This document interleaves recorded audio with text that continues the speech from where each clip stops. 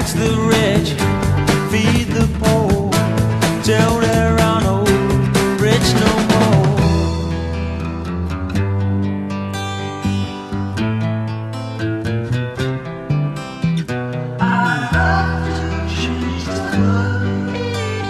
Alrighty, there you go with the old opening Alvin Lee lyrics, and it's the signifying that our 2-hour get-together of commentary is commencing. Roger Sales, your host. Radio Ranch, name of the program, People's Patriot Network, our platform. And it's Thursday edition, that Let Your Hair Down Day. I don't know, it just feels different from the other days. Nothing scheduled, not start of the week, etc. Kind of a letdown day, I guess. Things to talk about.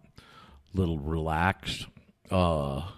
Interesting date today, 11/7/19. I'm not sure what the 19 signifies, but the first two certainly are in their wheelhouse.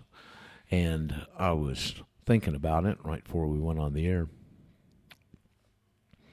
They must have those things mapped out for decades on these important dates that coincide with their Kabbalistic numerical preferences. The contact of their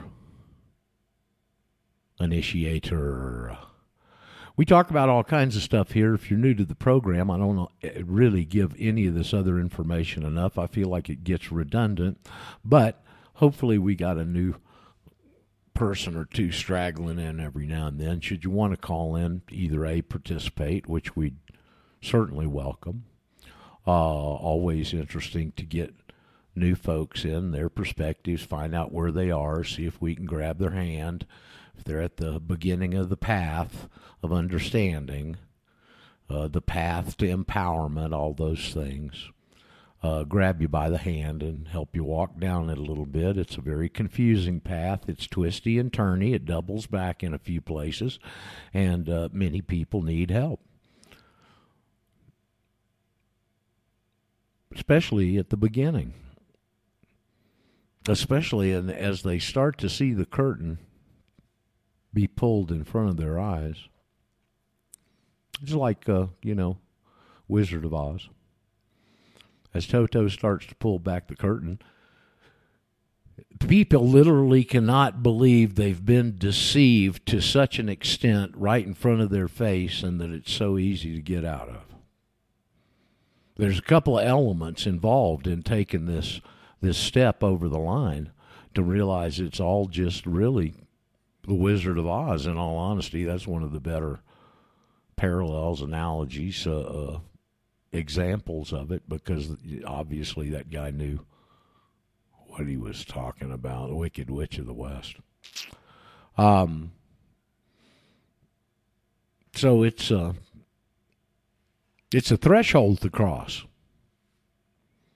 And I'm not kidding you, and I say it from personal experience, and I'd use Darrell as an example, our good friend, our listener, our good student Darrell. Brian Howard, also, another prime example. Some of you have applied some of these things in your lives, and you're not as integrally involved in our day-to-day goings-on here, but you're sensing it and have your own examples. But those two guys right there are ones that stand out to me, that were touched by the message, and I've seen them become empowered. That's the point I was trying to get at, is this is an empowerment.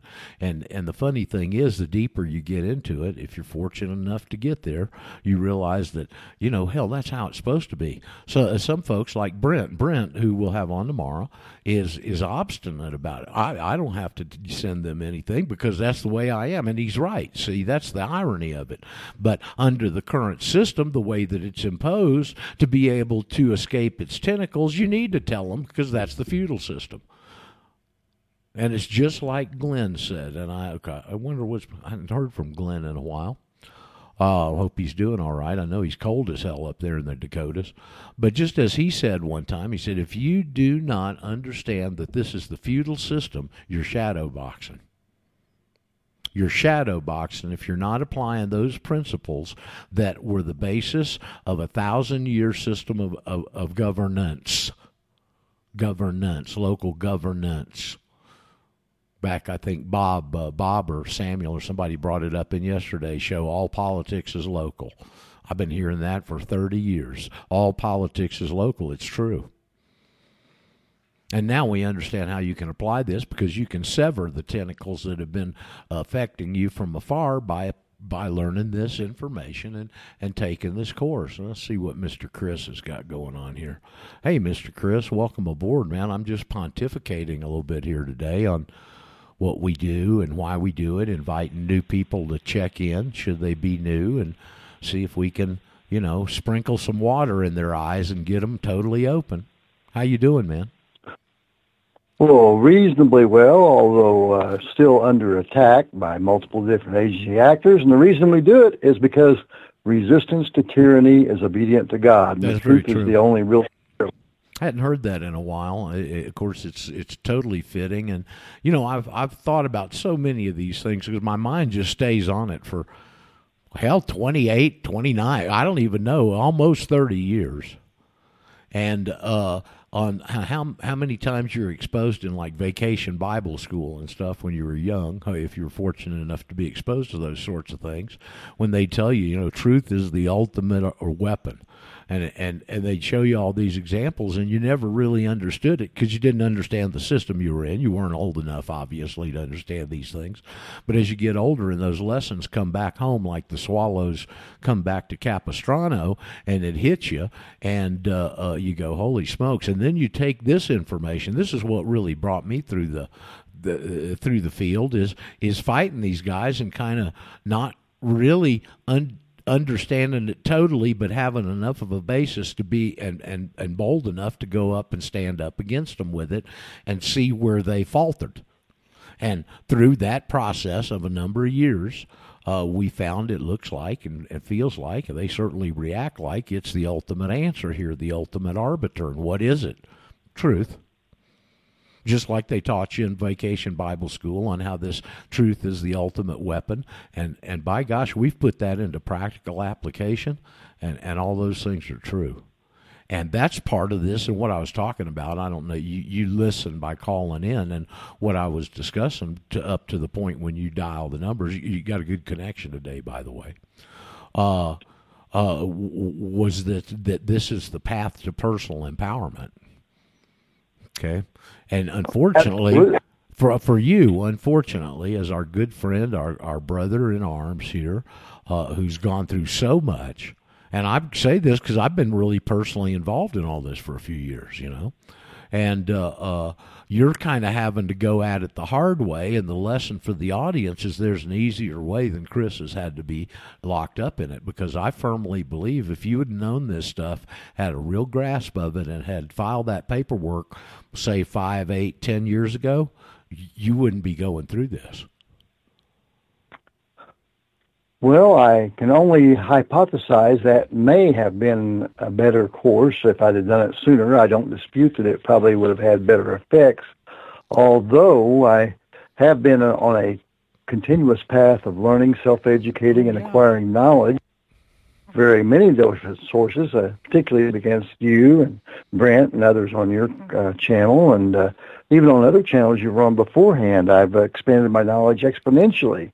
Being a due diligent investigative researcher. And, of course, I don't just take what I hear and run with it. I try to do some investigatorial affirmation and qualification to give myself reasonable basis to have foundational facts and evidence to support my positions that I adopt for my own, much like you've done and most truth seekers diligently and dutifully do. Well, the cliche is what doesn't kill you makes you stronger.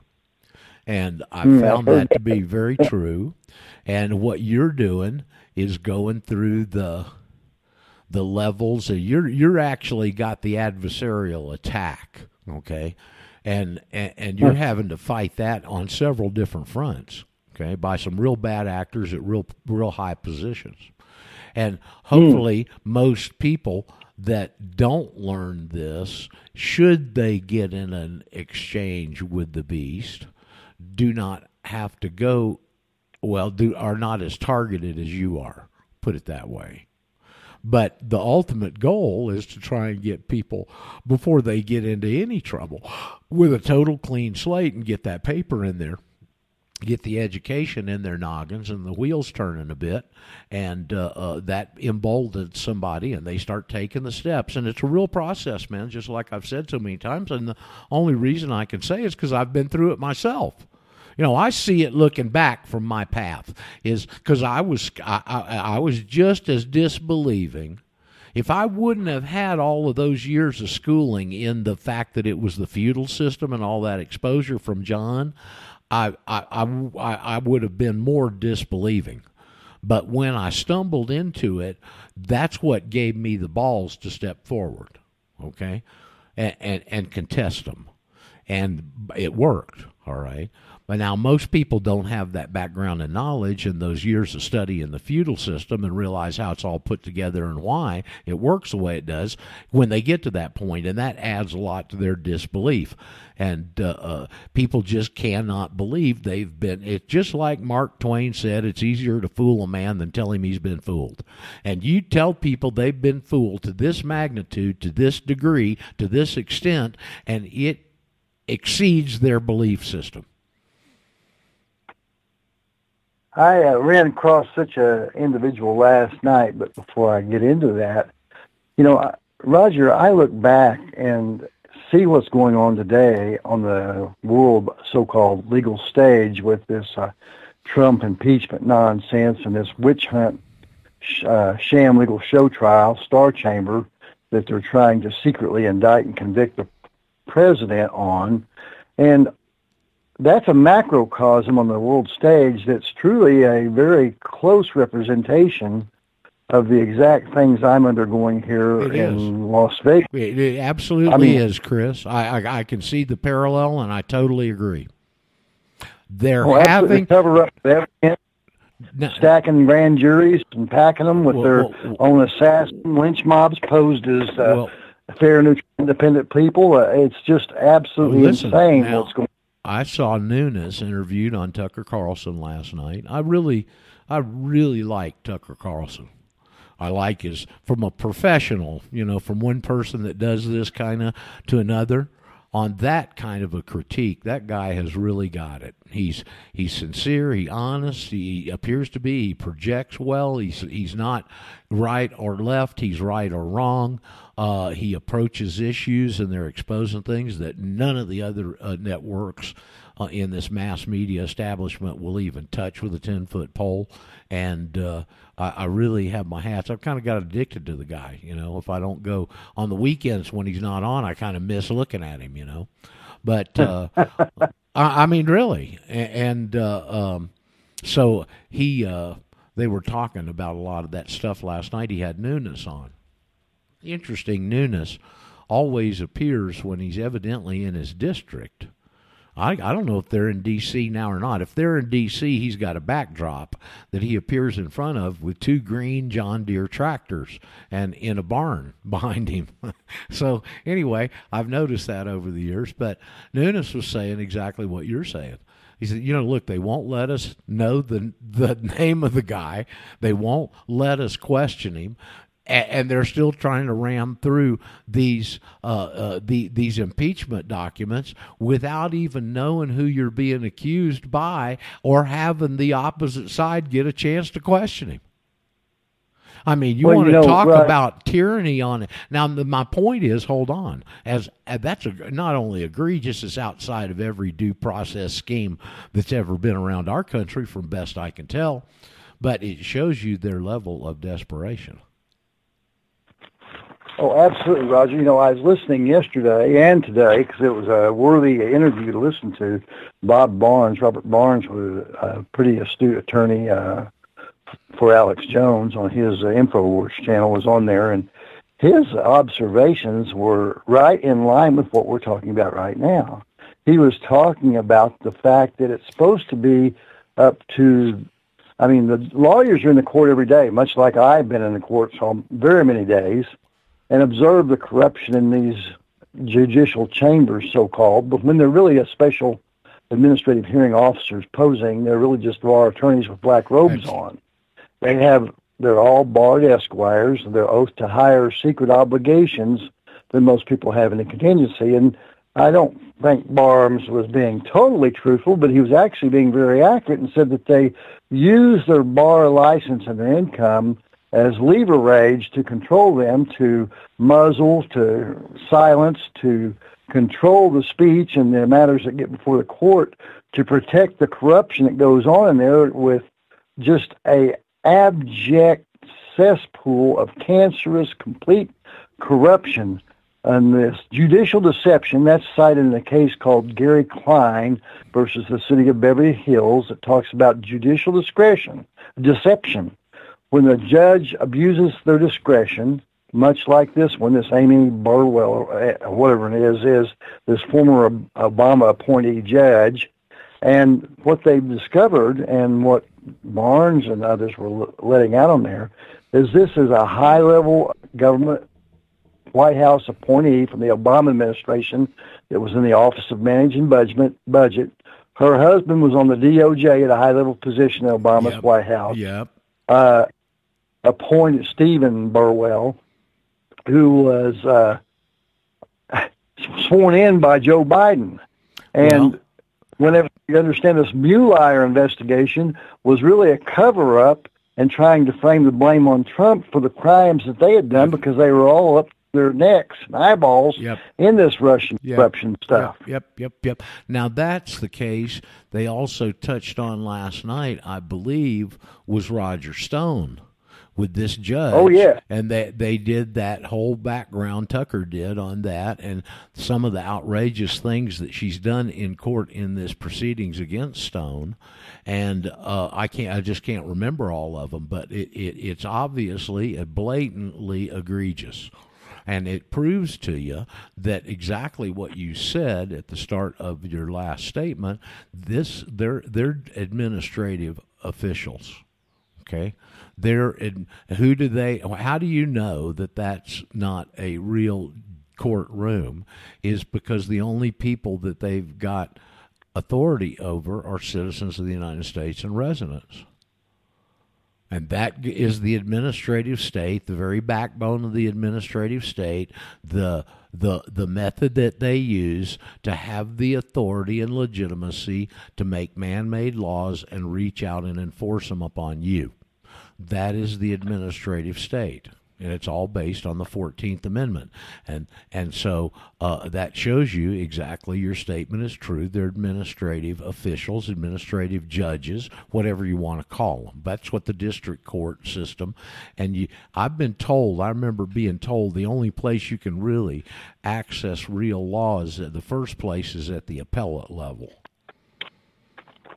Well, that might be so, but I point out that the conflict is that since they have a bar qualification for the complete judiciary, they can only be bar members, although the law doesn't provide for that. That's their private policies of their bar, which has a complete death grip on the complete judicial system. I have a copy of the appeals court's manual for the judges, and there's an application for the Supreme Court for a judge that's a bar application, is exactly what it is. Yeah, well, that's why people like Learned Hand never got above. Once they had their taste of that old system with a few people like Judge Harlan, who you mentioned yesterday, Downs v. Bidwell, once they had a taste of that and they could get those people out of the arena, they were gone.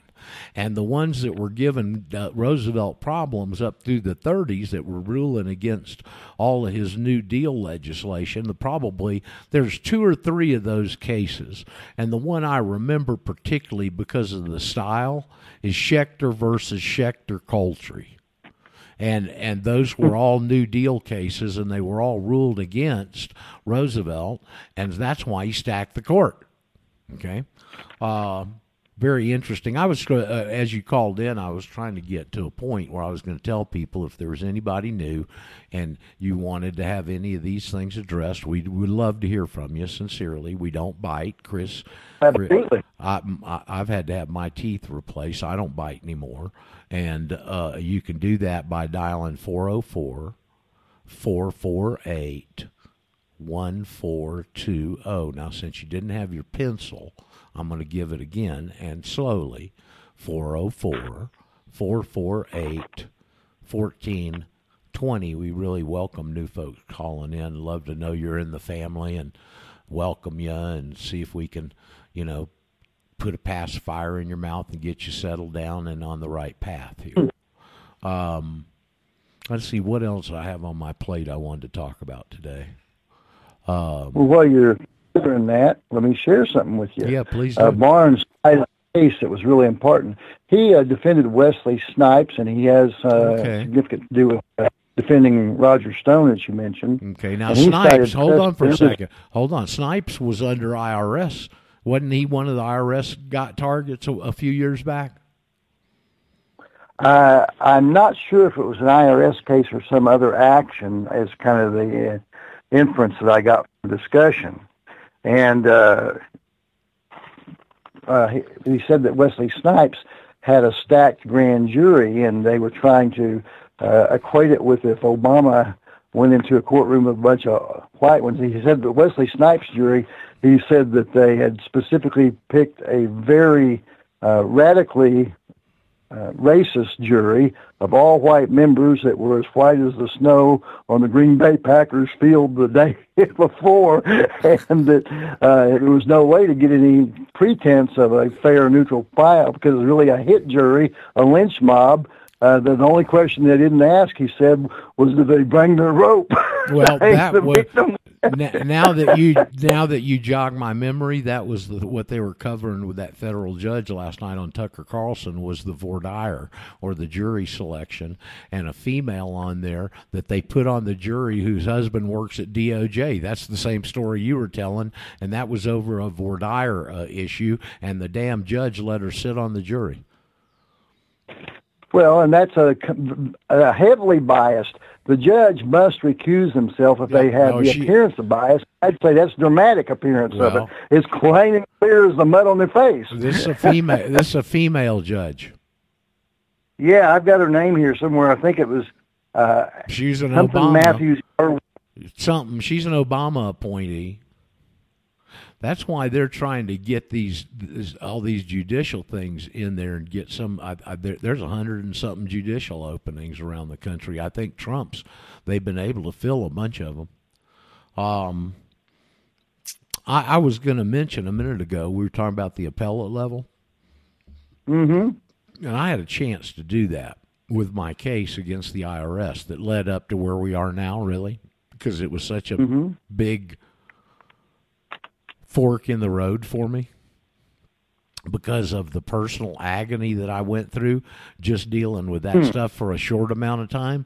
Now, you've been dealing with it for years on end, and I know that because I've been somewhat involved with you, okay, for a long time on it. What's it been, about 3 years now, Chris, since we got you sprung out of that funny farm they put you in? Well, going back to 2016, this is 2019. That's 3 years, but it went farther back than that, Roger. I have tracked it by the self-admission on the stand under oath from a domestic terrorist, Saul Alinsky out here, Kenneth Meade, who told us on the stand that he had been following me, likely without a warrant, when they were doing a surveillance stakeout for the terrorist crime of trying to overthrow the government, he claimed, because we were going to a We Study Law class.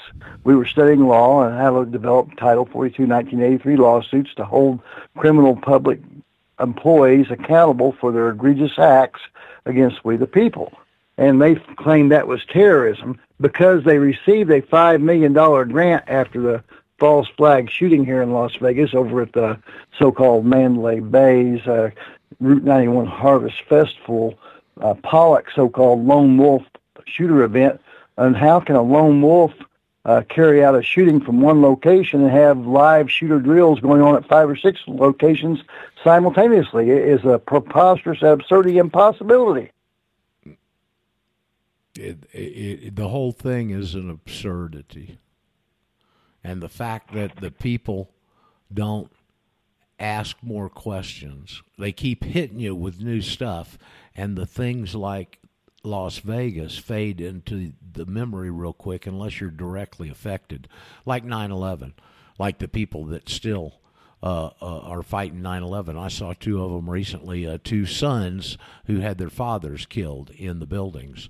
They're still fighting it, and they're fighting it. I can't remember, it was a couple of weeks ago when they had them on, but they were absolutely beside themselves because they'd gotten their suit to the Justice Department, and the Justice Department will not release the names of the Saudi people in the discovery documents. And they were just absolutely befuddled that their own representatives of their own government would cover up foreigners as opposed to the fathers that they lost in this horrific incident. Hey, we got both Chris's on, man. How about that? Chris 1 and Chris 2 has joined us now from across the pond. Hey, Chris, how you doing today? Or tonight over there, and I guess, this evening. It's about 5 or 6 o'clock, right? Yeah, it's 4:30 and it's getting dark. I've got the light on indoors. We're doing very well in England, although, the weather's been pretty grotty, wet and damp. I mean, I prefer the cold and dry. Well, global solar minimum. That's it, yeah. Global solar We're getting minimum. colder instead of hotter. They're about to get really hit with it in our country here. They got twin Arctic polar blasts coming down. It's interesting how they've got the jet stream. It's one of those years when normally in the U.S., if you're looking at it on the map, the jet stream comes out of the northeast and it plunges down, and that's why they have all that good skiing out west in the Sierra Madre and in the Utah, the Wasatch Mountains, and the Rockies. And this year, that jet stream, it shifts slightly east, and it starts coming down in the middle of the country or a little bit east of that, and the northeast gets plunged. And that seems to be the pattern that's happening this year. But they're still getting a lot of snow out west.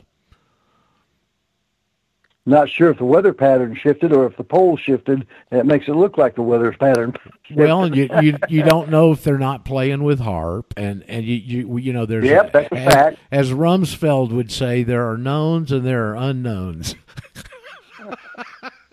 I always wonder whether, they think they can control the weather, whether, they get unexpected consequences that they hadn't calculated.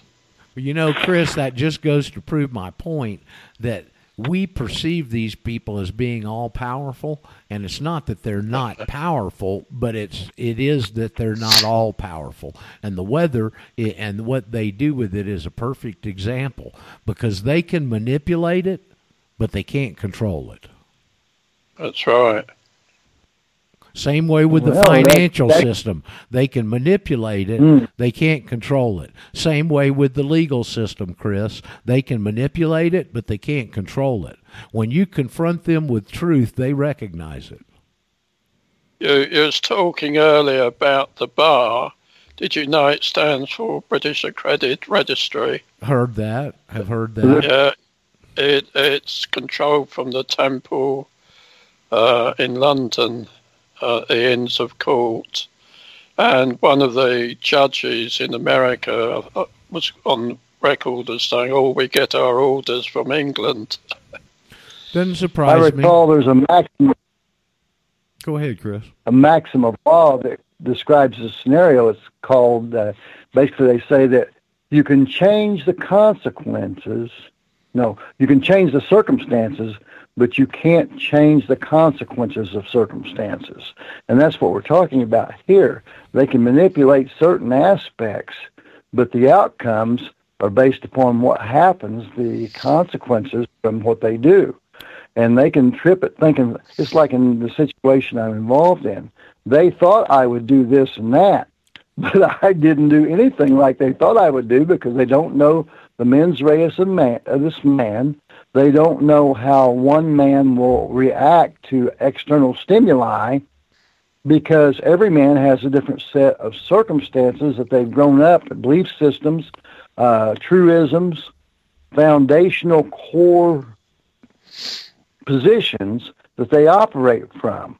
And if you don't know that, and nobody can assess that by listening or reading something once or twice, you have to really know them, and even then you may not know the true inner workings of the mind of that man or woman.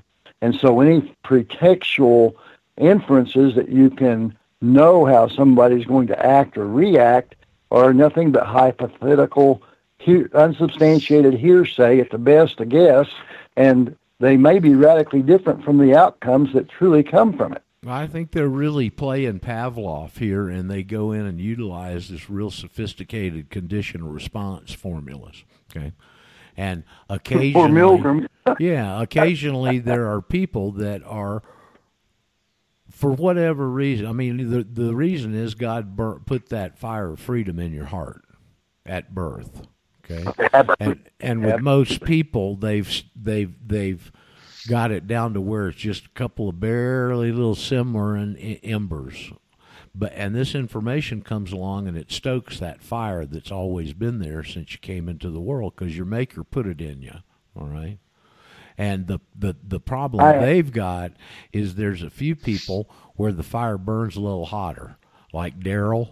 like Brian Howard, like yourself, Chris too, and others, and Gary is a great example. You know, Gary, our good listener, Gary from South Florida, and he told me he just popped up one day. He's one of those guys called in. I didn't know who he was. He'd been listening for a bit, and if you hadn't heard this story, Chris, it's pretty interesting. He's a savvy middle-aged guy. And he said he got down on his knees and started praying for God to send him truth. And somehow, some way, shortly after that, he stumbled on one of my videos. I don't have very many, okay, or one of my audios or something. And he started listening to the show. It took him about, I don't know, a year and a half to have the knowledge, the confidence, the situation, the wherewithal, whatever, to step forward, and he finally filed his affidavit here recently. It takes a while with people, and even with bright people, for a lot of reasons. And one of the reasons is the intimidation factor they've laid out there to reinforce their fraudulent agenda. And from birth, we're kind of conditioned to these black vested guys with guns and all this authority that we're supposed to cower to and obey. Okay, and you're conditioned into that. That's Pavlovian. And you have to really, it takes either the special person or a bit of time, and maybe sometimes both, to have the balls to step through the curtain and start taking action. Now, this is one of those instances in life when action, it certainly is the accumulation of all of this, is someone taking action. But one of the benefits, if somebody doesn't, for whatever reason, feel comfortable taking that step, at least the information gives them some sanity, because otherwise the world is insane. Alan Lee's song, "Tell Me Where There's Sanity." I mean, here's that citation right that came from Robert Barnes yesterday on the Alex Jones InfoWars show. And Robert Barnes is a pretty astute attorney, and he may be operating under the beliefs that we have a constitutional government from the way he talks. I'm not sure if he really believes that, but that's the impression he gives. But he cited Presser Industries, Presser, versus the Superior Court of California at 464 U.S. 501. And basically that outlines the obligations to disclose who the jurors are, so that the people that are being adjudged by them and watchers that want to ensure the efficacy, the lawful nature, and fair and neutral basis for the grand jury's operating that can be carried out in true, absent specific critical circumstances that may create a special situation where they could be placed under seal. But other than that, it's supposed to be an open, transparent process.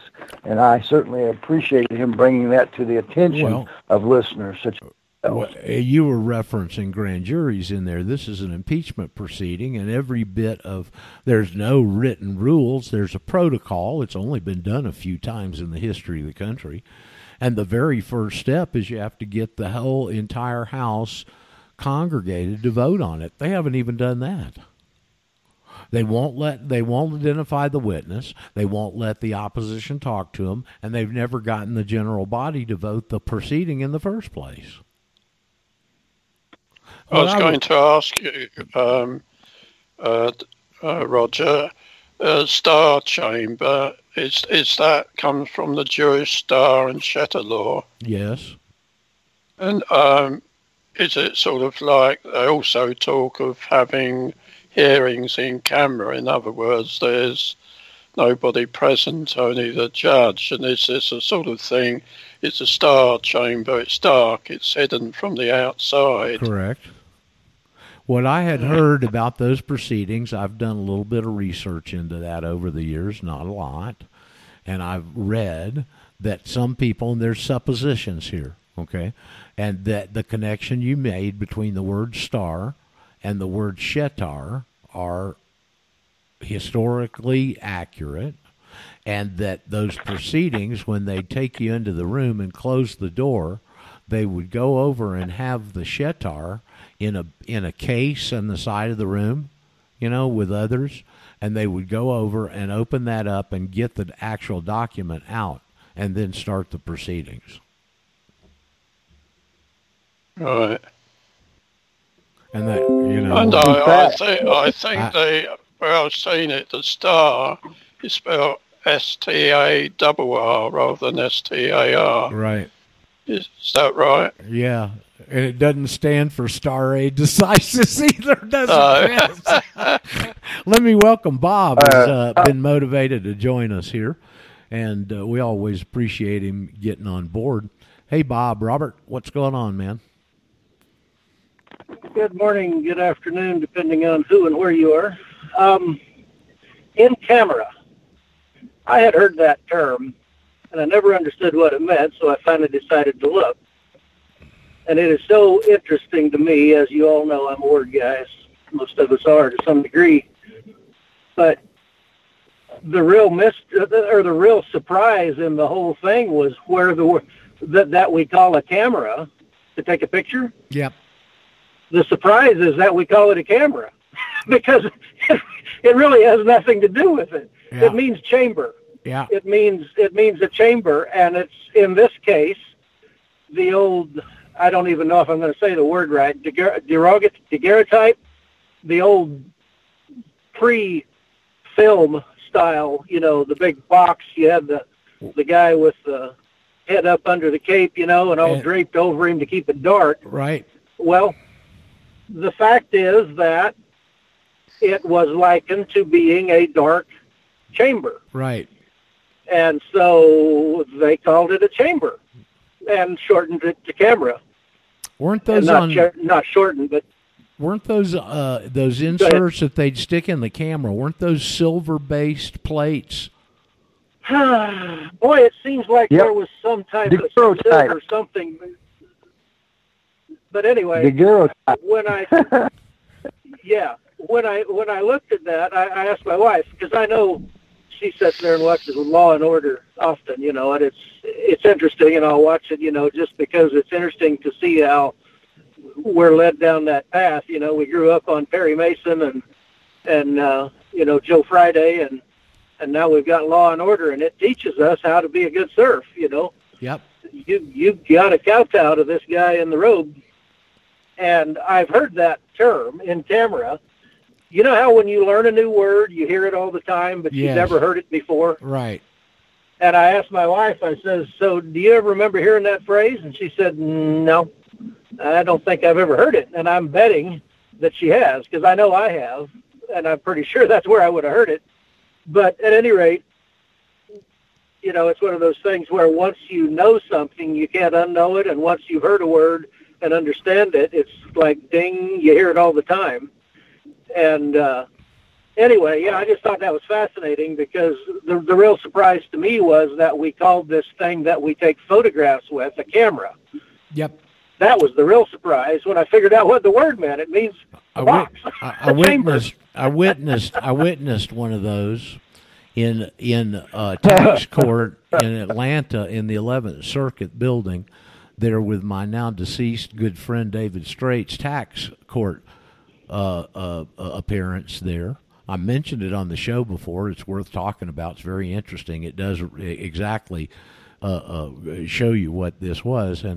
And he had hired, IRS had always approved his accounting methods. He'd owned, you ever heard of Lincoln Log Homes? He was a partner in Lincoln Log Homes, and he split off and started his own business of prefab homes. Is very successful. And through that whole period of time, he used an accounting method. And every time they had examinations at Lincoln Log, and the IRS blessed it. And then when he went off and started his own company, which was called Eagle's Nest Homes, real freedom-oriented guy David was. And they went to the IRS, said, we're going to use this accounting method. We used it over here. You okayed it then. They go, great. So he gets into all his activities of writing and getting all these letters published. And he literally got the Constitution repassed as a county ordinance in Cherokee County, Georgia. And we had a big movement. There's hundreds of people out there that night at the county commission meeting and all this stuff, and we got that done, and he raised a lot of hackles. And so the IRS came out there, and they said, well, we've decided not to okay this accounting system anymore, and you owe us $650,000. And so David decided to fight him. And he went and hired, I think the guy's name is Mims. And he's from Houston, and he had recently won a $10 million lawsuit against the IRS. That's why David hired him. And so he goes into court. There's a bunch of us in court, in tax court. You go into this. The 11th Circuit there in Atlanta is right in downtown Atlanta, and it's one of these majestic 100-plus-year-old buildings back when they used to really build things with quality. And it's a lovely, lovely old building and a really reverent. You kind of get reverent when you go in there. You walk in the door, Chris, and there's on the first and the sub-ground floor is a big atrium, and that's the whole law library, and people have got access to the 11th Circuit Law Library down there. It's a really nice setup. And the tax court's up in the upper floors, and you got to go down these dark halls and get down there, of course. But anyway, there's a bunch of us in there, and they got the group leader, the accounting leader there, on the stand, and Mims got her to admit under oath that she had changed the figures in the accounting. And the tax court administrative judge went, this is right at the end of the day, it's like 4:30, 4:45 anyway.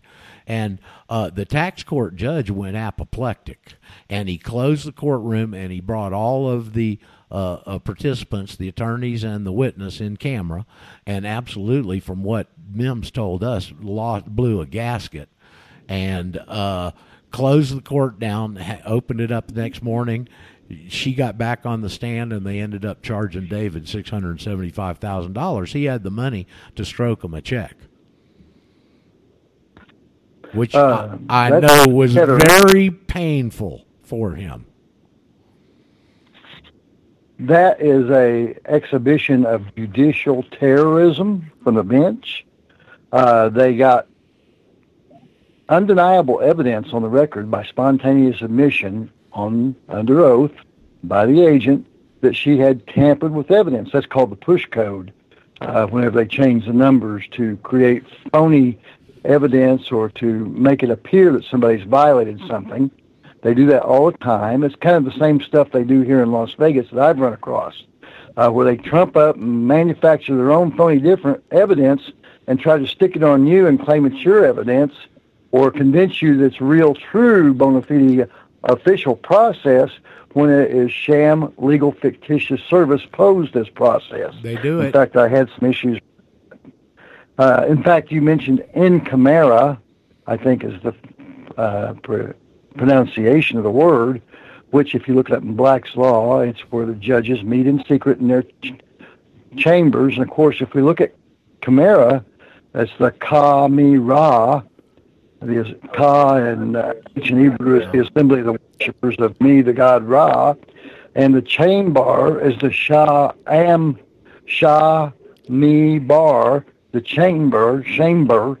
This stuff is so deep, so interwoven, so secretly embedded in the words we use every day that we don't know. And I had the judges and nothing but hearsay debt buyer attorneys in Arizona meet in camera ex parte without me, who filed the case and stole my damn house. Chris, in a secret proceeding. Camara is a running back for the New Orleans Saints.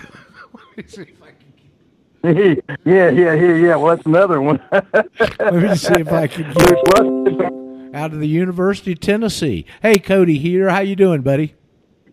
Good morning. Good morning, Cody.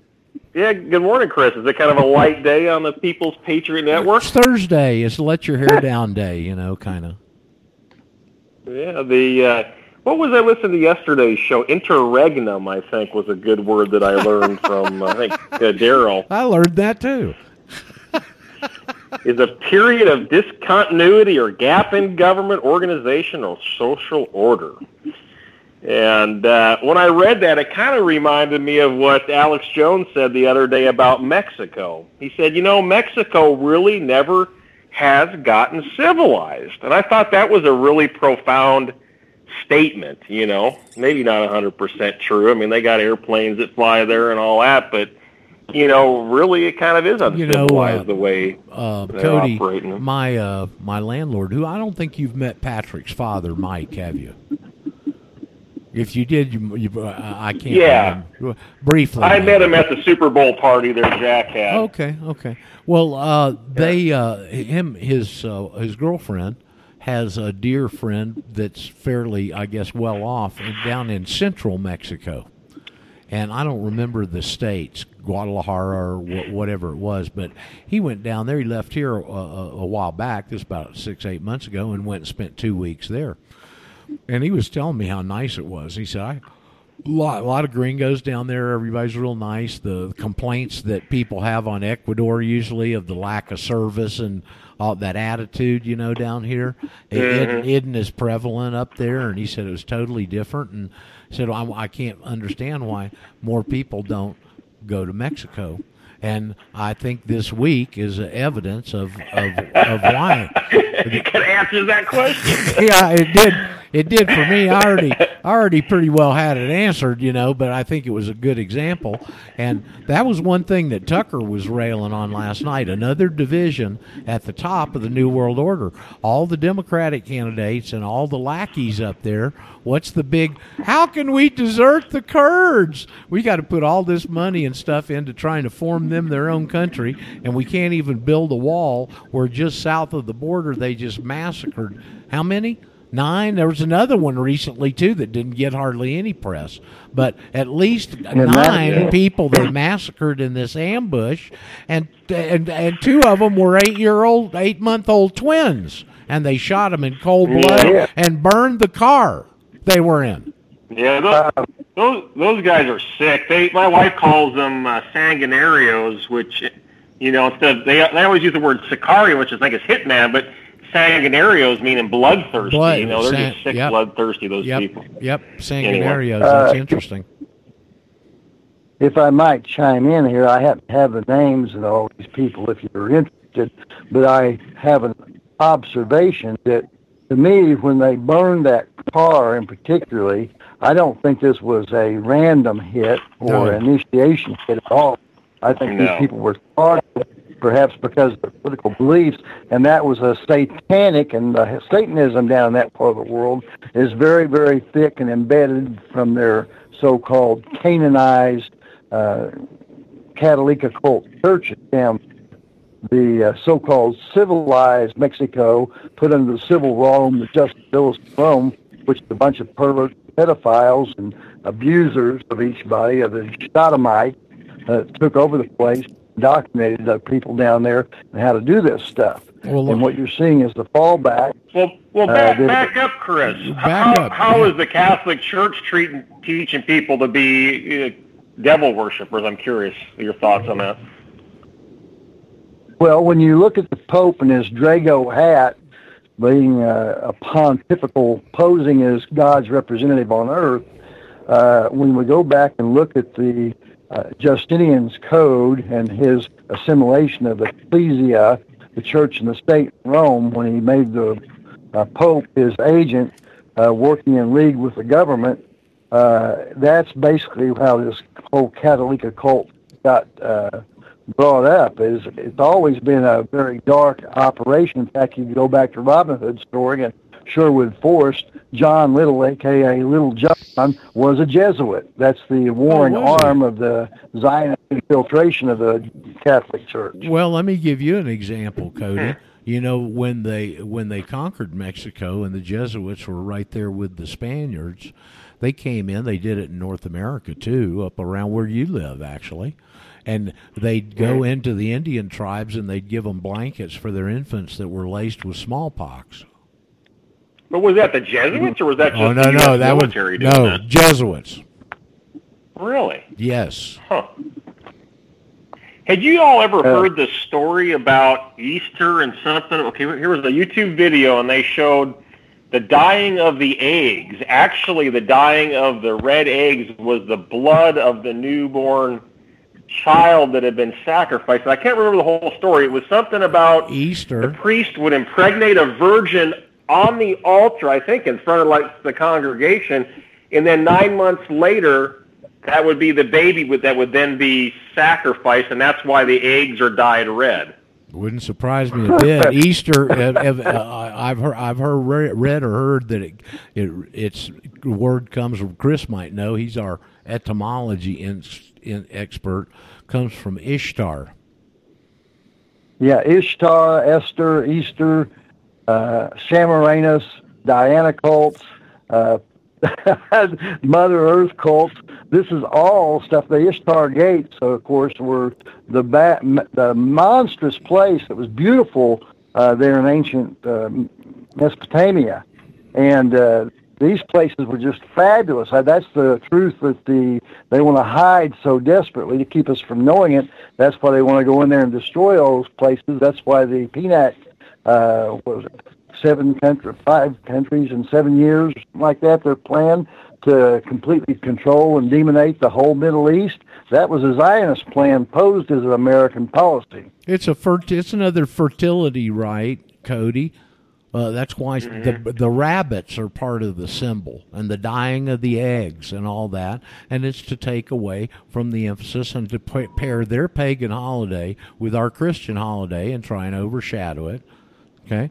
It's the same thing with Christmas. Do you know that there's only 2 calendar days that we have holidays after men now? Remember when you're probably not old enough to remember, but some of us old farts around here remember when we used to have Lincoln's birthday as a holiday, Washington's birthday as a holiday, and they combined those and gave them to Martin Luther King. So the only 2 days of the yearly calendar that are dedicated to men are Christmas and Martin Luther King Day. Okay. They rolled everything else into President's Day. Now, who is Esther? I'm trying to remember. Esther from the Bible, or was she the Jewish Esther? Esther is a book in the Bible, and she is the center of one of the biggest Jewish holidays of the year called Purim. It's in the spring, Purim. Oh, that's the Purim festival. Those sick effers there. Are they okay? Yep, it's like it's like Jewish Mardi Gras. Well, for all those people listening out there, they need to look that up. You can actually find pictures of these sick guys at Purim, ladies and guys that'll have like the World Trade Center built around their body with planes hitting it and stuff, like they're celebrating. Yep. That. So, yep. And it's not just one picture. I found multiple ones on an image search during Purim. They are sick puppies, and the world really needs to be rid of them. Okay. Yeah, the problem is they got fairly high IQs, and they've got a religion that's a cult that really gets people behind it by telling everybody you're better than everybody else. That's right, and we can't get rid of them. That's not going to happen. So what we've got to do is become wise to them and their ways, and to educate our fellows. Same. Yeah, well, that article I sent you this morning, I don't know if you actually read it, but it basically went on to say that apparently there's a Jewish lady in the Italian Senate, something about is there for life. I didn't understand how that would be, but then they went on to say that they got a bill passed to, recognize all this anti-Semitic hate, whatever, and most of the people wouldn't. Cody, they wouldn't vote on it. You didn't read the article. They wouldn't vote on it. They didn't get it passed. They got abstentions. No, right. It was proposed. It was proposed, but they wouldn't even vote on it. Well, they did vote on it, and the entire right coalition abstained from voting. And so what they did was went in and appoint a security committee to protect her. But what it did was bring to the surface in Italy, and all the far right groups. There's three of them. One of them was Berlusconi. Remember that Playboy president they had over there? Yeah. From his Wawa parties or whatever they were. One of them was his group and two others, and they both had legitimate reasons. One of them came back and said, we don't want this targeted because it might bring in Islamophobia and all kinds of other stuff. But what I really was surprised about in that article, if you read it closely, did you see how many Jews are estimated to be in the entire country of Italy? Yeah, I didn't read the whole thing. I just thought it was really, you knew they were sending them a message, and it kind of goes back to what you were saying, that the people are getting wise to the Jewish, the infiltration, and, it basically said we abstained, which kind of is like giving them the finger. So I thought that was the interesting part of that article. Well, this was shocking to me because they compared it directly to Germany and France. How much? Chris, too. How many Jews do you think are estimated to be in Italy? Oh, no idea. 30,000 only, compared to 500,000 in France and Germany. Are you including Sicily in that? I'm telling you what it said in the article. They said estimated 30,000 Jews in Italy. That's not That's very a pretty low number. Hell, I wish we only had 30,000 of them. Yeah, that's a pretty low number. It is. I mean, I was really shocked, but it does go to confirm to some extent this worldwide rise in consciousness as to our enemy, their techniques, and what they're doing. Most people have no idea to the extent that we do here, understand and talk about on a regular basis. But the rise in consciousness in the gene pool is... and don't forget the old saying, Bob, you're a Florida guy now, a rising tide rises all boats. That's what I hear. If it doesn't rise your boat, unless there's a hole in it, you better be looking for some problems. Yeah. Well, right now we got a lot of holes in our boat with all the Jewish bankers sucking out as we're trying to raise this society up, Yeah. Well, it's going to crumble. We can't do anything about it. We're dictated to become aware and to get out personally and protect yourself. And as a group of strong individuals, we're invincible. I mean, their efforts have never won in history except temporarily. Long term, they always lose. There's been how many, Chris, too? I've heard between 80 and 120 different incidents throughout history where these guys have basically tried the same thing, and they always lose. Now, I clicked him. Why didn't he come in? Okay, there he comes. Is somewhere around 100 times or more this has happened, and what every time has happened is the white man has risen up, pointed his finger, identified the culprit, and threw their asses out. If we'd have hung a few of them along the way a few more times, maybe we wouldn't be in this mess as deep and they'd learned their lesson. But I don't know if they're capable of learning the lesson, in all honesty. What do you think, Patrick? No, it's for written. Talking about Sicily, if you study out the Esau Edomite Jew, they're crypto Jews down there. They're all Jewish in the mafia. Every one of them. If you'll study them out, that's exactly who they are. Wouldn't surprise me. Sicily was such a key. Chris, hit your mute if you would, please, bro. Sicily was such a key trading port, and they always gravitate to those key areas in trade. They've done it throughout history. Look what happened to Rome. I mean, Rome changed because of these guys. Rome changed because they brought their merchant law into Rome as Rome became an empire. And they started using these shetars, which have self-help remedies embedded in the contract, and giving people an easy way to get a remedy without having to go through the formal Roman court system. And that one element right there changed the Roman law from the law of the creator, basically, over to this commercial law that we today call the Roman Civil Code. That's the litany of it, okay? They're doing the same thing. These self-help remedies are the way that they undercover bring tyranny into a culture, I've come to conclude. But take still is an equity. Pardon me? I mean, an equity court is a contract court, if I'm not mistaken. So what's really the difference? I mean, you're saying the difference is the law? Well, I'm going to try and tell you. The difference is the contract. Shetars have been around, I guess, since Babylon, and they serve a very useful purpose. Okay? Just like everything else that they utilize, it's got a good and a bad side. The actual concept is good because it relieves the burdening of the court system, and it should be in a clear-cut manner. But they weaponize them and hide them, Cody. Okay? Self-help remedies are lien, levy, garnishment, and seizure. There's 4 of them. And self-help means that they can exercise them without going through a formal court proceeding, okay? Because the court remedy is written into the contract. And this is the way it works. I'll give you an absolutely practicable example. You need that new truck over there? They're offering the 20% discount on the GMCs this fall?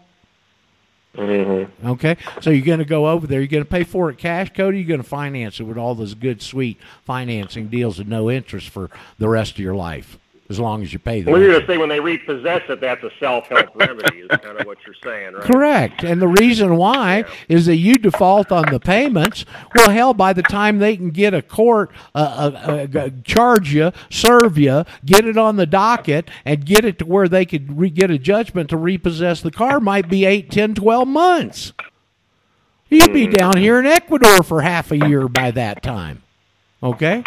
So a shetar is a contract in the Uniform Commercial Code, which is nothing more than the old law merchant.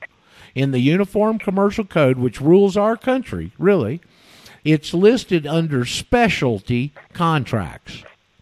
Under the section in the UCC called specialty contracts. And the reason it's considered a specialty contract is it has a couple of specific stipulations that if the contract doesn't have them included in it, it's not one of those contracts where they can do this. Okay? And the first one is called a recognizance. Now, don't let that word throw you like it did me for a while. It comes from the root word to recognize. And what it means is there's a clause in that contract that recognizes another body of law, such as the state statutes that are written, which says if you don't pay a card payment in so many days, they can come repossess it. It recognizes that in the contract that you sign with GMAC. And it has to be signed under seal, which means under penalty of perjury. Those are the 2 stipulations. Now, the specialty contract that meets those, that most people are going to recognize that from, is called a 1040 form. That's a specialty contract. That's a Jewish shetar. That's why they can exercise these self-help remedies. What's the recognizance, Cody? What's the recognizance in a 1040? I don't know. That you'll abide by all the regulations in Title 26 CFR. Oh, okay. Yeah, I see what you're saying. It recognizes the tax code that they come and apply against you to take your stuff. And it's only done with that specific contract. And those remedies are only applicable in the history of the planet to 2 areas of law. The law merchant which we now call the UCC in our country, and the manorial law that ruled the feudal system for 1,000 years. Well, let me bring this point up. If supposedly our Constitution says, no involuntary slavery, it's really interesting that these governments can run deficits and then expect the next generation to pay for the retirement. Cody, you answered your own question, and you don't even realize it. What is the 13th outlaw? You just said it, involuntary servitude unless a person is duly convicted of a crime, right? Yeah, but they're still... No, Cody, listen, Cody, just follow me for a second here. I'm trying to show you something, okay? It states in there that involuntary servitude is outlawed, but it doesn't say anything about voluntary servitude, does it? Now, voluntary servitude, the condition you're in from birth, is legal because it was omitted. Yeah, I guess you're right. I guess maybe legally, I just don't agree with that. That they can don't make a hill of beans that'll make you fart for a week. What you think? Yeah.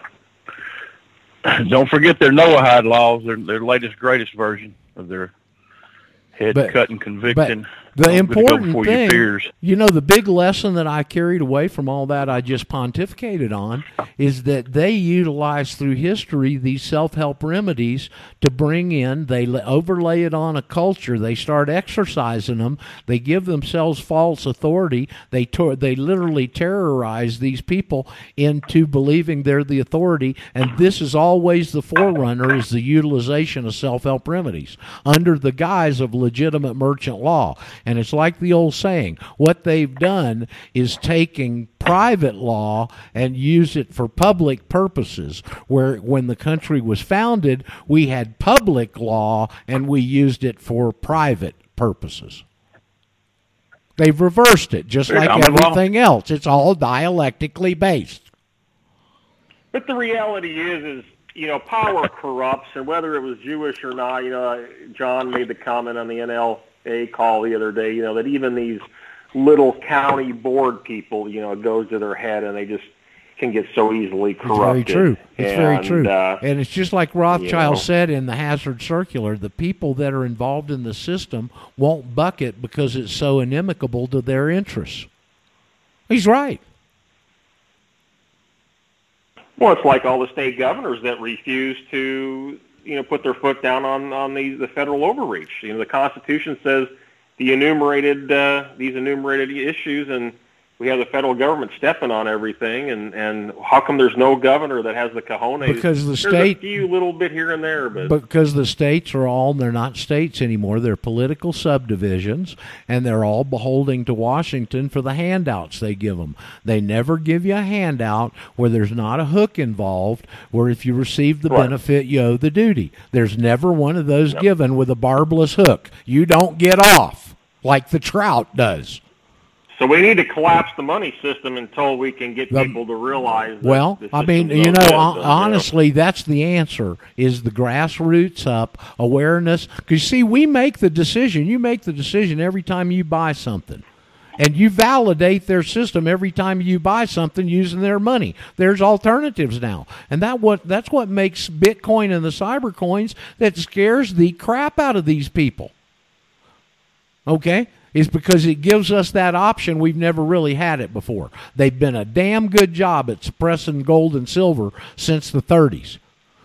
You got to go out and educate people on gold and silver now. Okay? Mm-hmm. With most people. All right. Well, the cyber coins is nothing but liquid gold, really, digital gold, and the combination of that rising, the people's awareness that Cody was alluding to, that we talk about, and the fact that now we got something to use, and a lot of people are involved in Bitcoin and the cyber coins not to make money, but to topple these systems from below. Yeah. I heard a quote the other day. I can't remember who it was from, but I wrote it down. It said, if inaction caused the problem, action is the solution. It is. But we can't take actions that are, charging San Juan Hill. Okay, because they got bigger guns and more people than you got, Cody. Sorry. Yeah, well, but the Civil War was, 3% of population or something, so once you Well, get the to Revolutionary War was 3%. The Civil War was a whole different animal. Oh, the Revolution, not the American Civil War. What Darrell accurately called it one day, the war to bring in the civil law. Now, let me tell you what, that is so accurate a statement, it's scary. Yeah, absolutely. Well, the war to bring in that body of law where they can come use those self-help remedies. Lien, levy, garnishment, and I'm coming and kick your butt and grab your stuff, buddy. You better tear her in the corner because I got all the force and authority in the world, and you'll cower to it. Mm-hmm. Or we should say I've got all the perceived force and authority in the world, because that's all it is a perception. It's David versus Goliath is what this is. Well, they've done such a good job of getting such a large percentage of the population drugged up, They got you conditioned, man. This is Pavlovian. Well, but also there's the young people are so drugged up, too. Yeah. No doubt about it. I mean, they've used every other technique, and the reason they've gone to this extent this time is because of the other 100 previous times when they failed. Unlike us, they learn. Yeah. So it's just interesting. They supposedly busted this guy going to go shoot up a synagogue the other day. You think these guys would go after the bankers and not a damn synagogue? Well, they're using that. I guarantee that guy was set up somehow. Remember, he was set up by the FBI. They gave him some fake dynamite and all. The point is, why, if these guys are really going to do something like that, why in the hell are they broadcasting it? And well, they find patsies with about an 85% IQ that go onto social media and make stupid statements like you did, Cody, and they come and try them.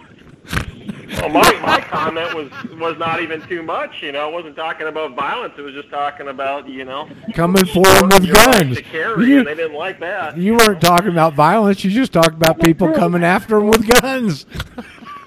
Well, I didn't know he was going after anybody. It was a display of force, you could say. Yes. It's funny. They consider that a threat. Now, see, this brings up Cody, this brings up a very interesting concept and issue, and it's because of their very tenuous hold, and it's all fraudulently based, that they're so hypersensitive to even one guy standing up. Now, I learned this back in our CCG meetings, our Citizens for Constitutional Georgia, and we had a meeting place for a while that was a barbecue joint. Really a good Southern barbecue place. And they had a room upstairs that if we ate, they'd let us use for free. And so we'd go get a good meal and go have a good meeting. And it had a balcony out front that faced the parking lot across the street. It's a real busy, congested area of North Atlanta around Roswell Road and 285, for those of you who are familiar with Atlanta. And so those of us that smoke during the break would go out on that balcony and feed our monkey, And so we'd also have great, social conversations out there and whatnot. But we were out there during the break, and across the street where everybody parked in the little shopping center, we started seeing flashes of cameras. And the damn ADL probably had one of their little satellite groups out there, and they were taking pictures of license plates in the parking lot across the street, which some may apply and some might not, of the people that were meeting across the street in our little group. And if you look at Israel, they're really, all through their whole existence, they look for these small pockets of resistance to try and squash them before they get any kind of steam. And I've always thought they understand perfectly their whole deal is built on fraud. And they've got to squash those things before they get too big. It's like the ant and the grasshopper kind of thing. Yeah, no, that's absolutely. It's it's kind of like, they call And call that, us the goyim, meaning well, meaning cattle. that's what makes me let me get this out there, especially for you, Cody. That's what makes this affidavit process so powerful. It's in an instrument that they recognize. An affidavit. It's one of the foundations of the whole legal framework. In fact, an affidavit properly formed and executed and presented to proper authority and unrebutted is the highest proof of truth in law, period. Most judges won't accept them, though. They won't accept them if you're going to fight it from that level up. If you go to the top guy that's got all the authority and present it to him and he doesn't rebut it, then the judge has to take notice of that. You see, that's the power of this, all right? Is you nip it in the bud at the very front end of the fraud, where you put it in a way that they cannot overcome. They can't even say no. The best they've ever come up with in 8 years is to send out these little bluff letters, and in Bob's instance there, he's the only person I know that's got a phone call from the State Department on this. Bob, you got a call. What was the call regarding? Bob? Well, it was just a furtherance of, it was just the redux on the bluff letter. Basically, I sent in the letter, rebuttal to their bluff, and they looked at that and said, well, gosh, maybe he just doesn't get it, so they called me. And so it wasn't one of these Indian scammers saying that they were from the State Department. Oh, no. It was them, huh?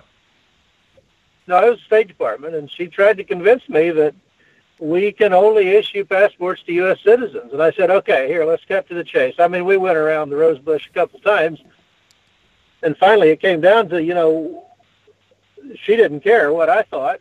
She was issuing it only to U.S. citizens. And I said, okay, here's the deal. Is my information in my personal file? She said, yes. I said, okay, I don't care what you call me. Just send me my passport, because that defines who I am. You can call me whatever you want. Just don't call me late for dinner. May I offer an observation? Yes, Chris, please.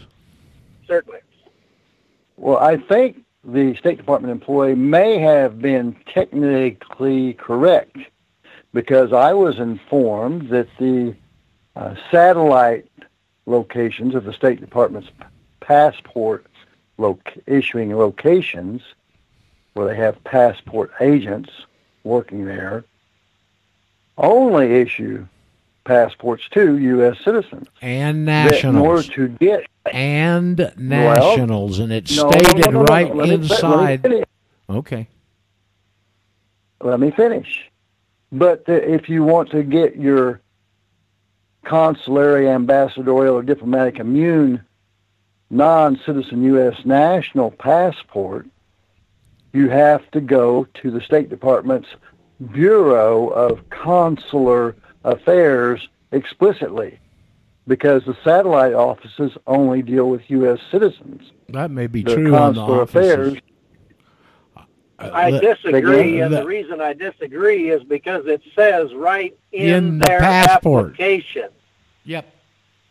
In the application, it says this applies to U.S. citizens and nationals of the United States. Yep, and it says it's an equivocation, because they're imputing that to American Samoans, etc. What it is the equivocation. The equivocation is they're saying U.S. citizens equate with citizens of the United States of America. That's the equivocation they're making, and they're correct. Just like it says in the State Department document, that certificate of non-citizen nationalities, in the first paragraph of the first sentence of the third paragraph, according to the INA, all U.S. citizens are U.S. nationals. That's what it says. So those words, not mine, comes right from their bureaucracy. What they did, everybody is both. They've just shifted the presumption of law, where the presumption is you're this one. That's what they're saying in that sentence. They're really convicting themselves in that sentence, in that document. That's why I'd advise, and it's funny, John Koserab just stumbled on this 2 days ago because he sent it to me. He said, Roger, this is a really interesting document. And I pulled the sentence out. I said, this convicts them right here. Bam. Okay? It's the clearest statement of what's going on where they convict themselves that I've ever found in almost 30 years. So here's when Brown versus Board of Education said equal in the classroom, equal in the society after they'd forced busing to make it the issue, couldn't they have easily said equal in the white high society country club, equal in the society? Couldn't they have done forced busing at the country clubs or done something with the country clubs and started it? And then everybody wouldn't have been in the second tier. They'd have been in the first tier. And that's what they're saying in that document. You're all both. But it's up to you to figure it out, find out how to get out of it, find the exact person to send this to, and do it in the right manner. And if you can do that, you're out. Get out of jail free. Get out of tyranny free card. Well, country club is the right to associate under the Constitution. So well, why wouldn't they let Trump in their country clubs in Florida then, where he had to build Mar de Plata or whatever it is? Because they're private and they don't have to. The Constitution says it can't be forced the right of the right of free association. The Constitution says that. Yeah. So anyway, that's just a little of the background stuff here. It's very interesting. It's taken me 30 years to come up with that understanding so simplified, and thanks to us finding that document with it stated so clearly in there. I mean, they just come right out and say it. Everybody's both. They don't elaborate on it, and they didn't want to say it. But they had to say it because they had to differentiate the fraud that they put up there, the American Samoa, hiding that status behind them. Could you give us an illumination of which document you're speaking of? The Certificate of Non-Citizen Nationality from the State Department. That's under 18, the Title 8 USC Section 341, I think. You can go to travel.state.gov. Travel.state.gov. I'm just for the audience, Chris. And you can go up there in the search bar and put in Certificate of Non-Citizen Nationality. And that page will come up. And you go to the second paragraph's only one sentence. You go to the third paragraph and read the first sentence and tell me it doesn't say just what I told you it said. Yes, all citizens are U.S. nationals, but some are not U.S. citizens. Correct. I'll get that document, give you the citation from what it says. I'm pretty sure it's Section 341. It doesn't give a section. It says according to the INA, Immigration Naturalization Act. That's all it says. It doesn't stipulate out any further. And then it has a comma. And then it says all U.S. citizens are nationals. I don't remember if there's U.S. in front of nationals or not, and I'm not going to take the time to drag it up. Statement's real clear-cut and straightforward, and for once out of these slimy bastards, it's honest.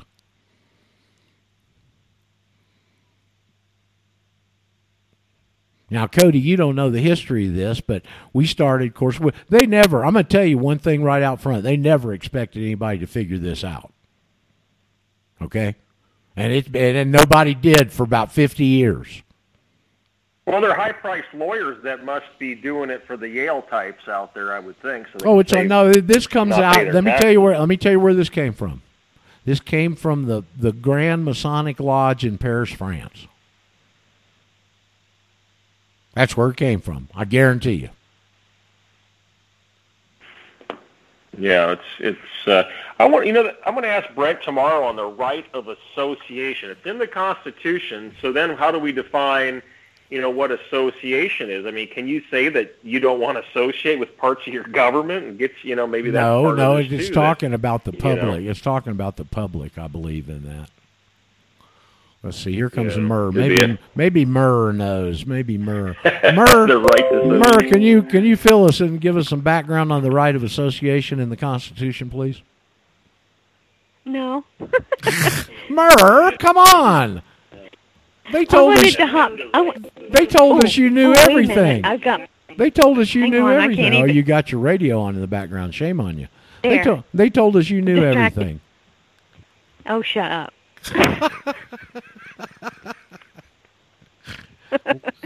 Hey, what I wanted to talk about, though, real quick, jump back to what you mentioned earlier about the Younger case in Texas.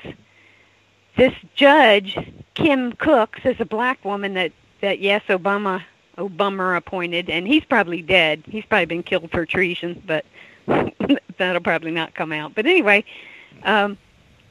she, a jury, 11-1, ruled that this mother, this in vitro mother of twins, James and Jude, could have sole custody. She's a pediatrician, too.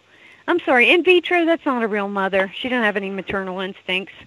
Well, it's not even her egg. It's only the father's sperm. So really, if anybody had property rights to the kids, it would be the father, not the mother. Well, this is crazy, okay? We need families. But anyway, so the 11-1 jury ruled that the mother could have sole custody. But after Governor Greg Abbott stepped in and said he was going to see about sending this to the Attorney General for abuse and whatever, and Ted Cruz, and so the judge came back, Kim Cooks, and decided that they could both have custody, but they would have to go for counseling, and she gagged the father from having any media coverage. So we need to be shouting about this from the rooftops all the time. Well, there's your. Yeah, He should that have. part was legal. He should have freedom Apparently of association with the media, shouldn't he?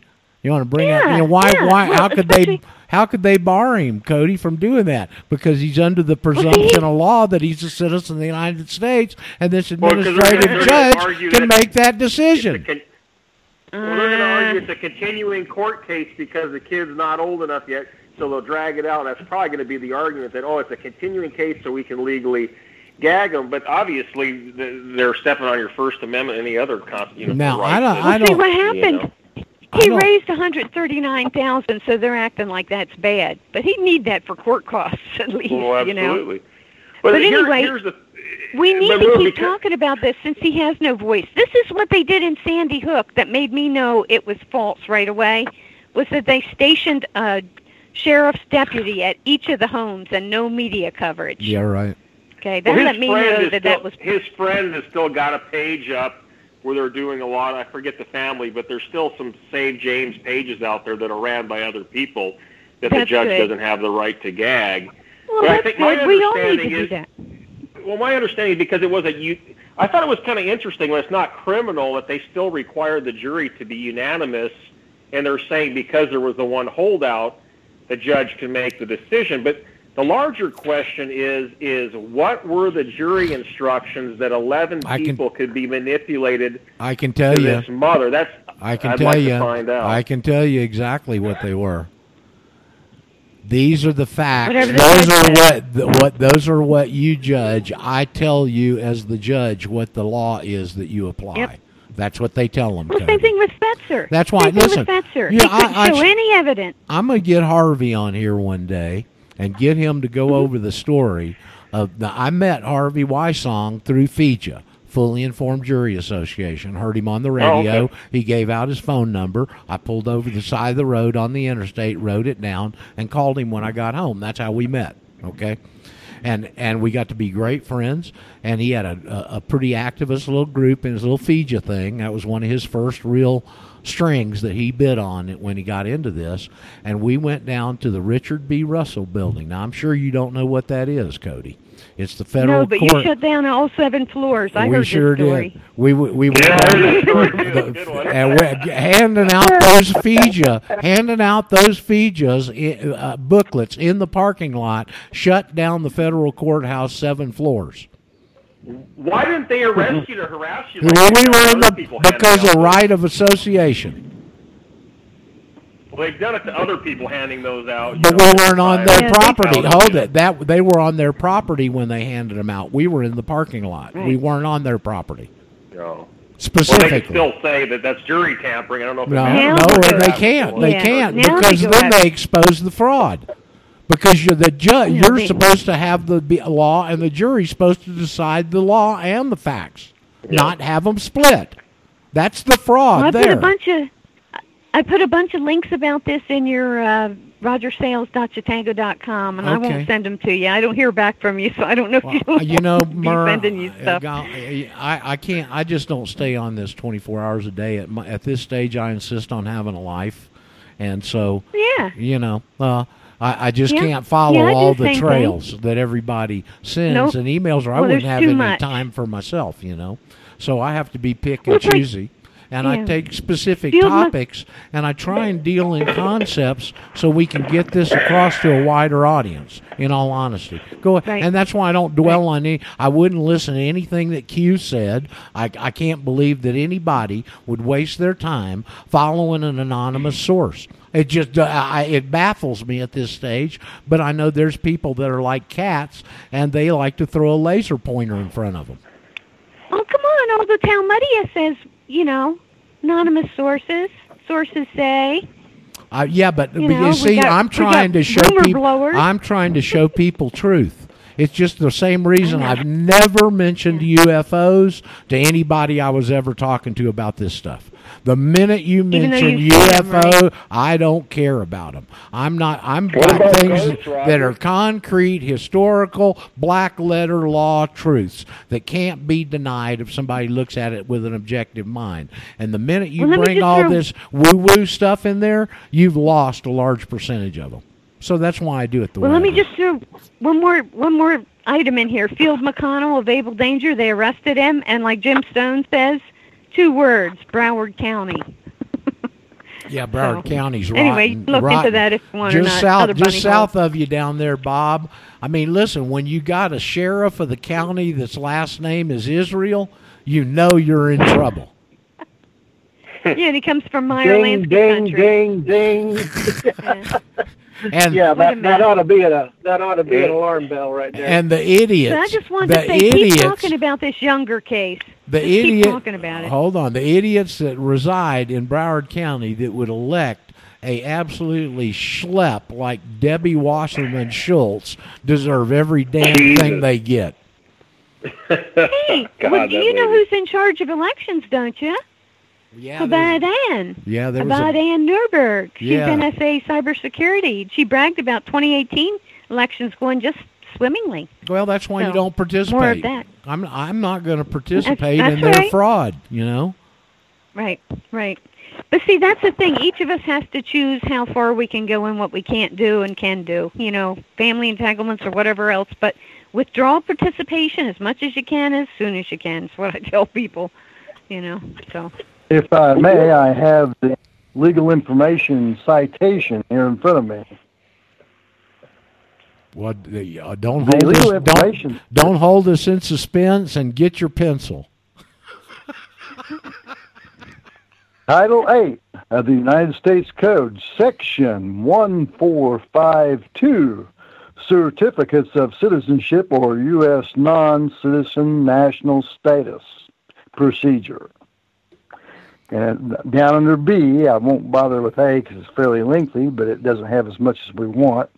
But application to the Secretary of State for Certificate of Non-Citizen National Status Proof, Oath of Allegiance, a person who claims to be a national but not a citizen of the United States may apply to the Secretary of State for a Certificate of Non-Citizen National Status upon 1, proof to the satisfaction of the Secretary of State that the applicant is a national but not a citizen of the United States.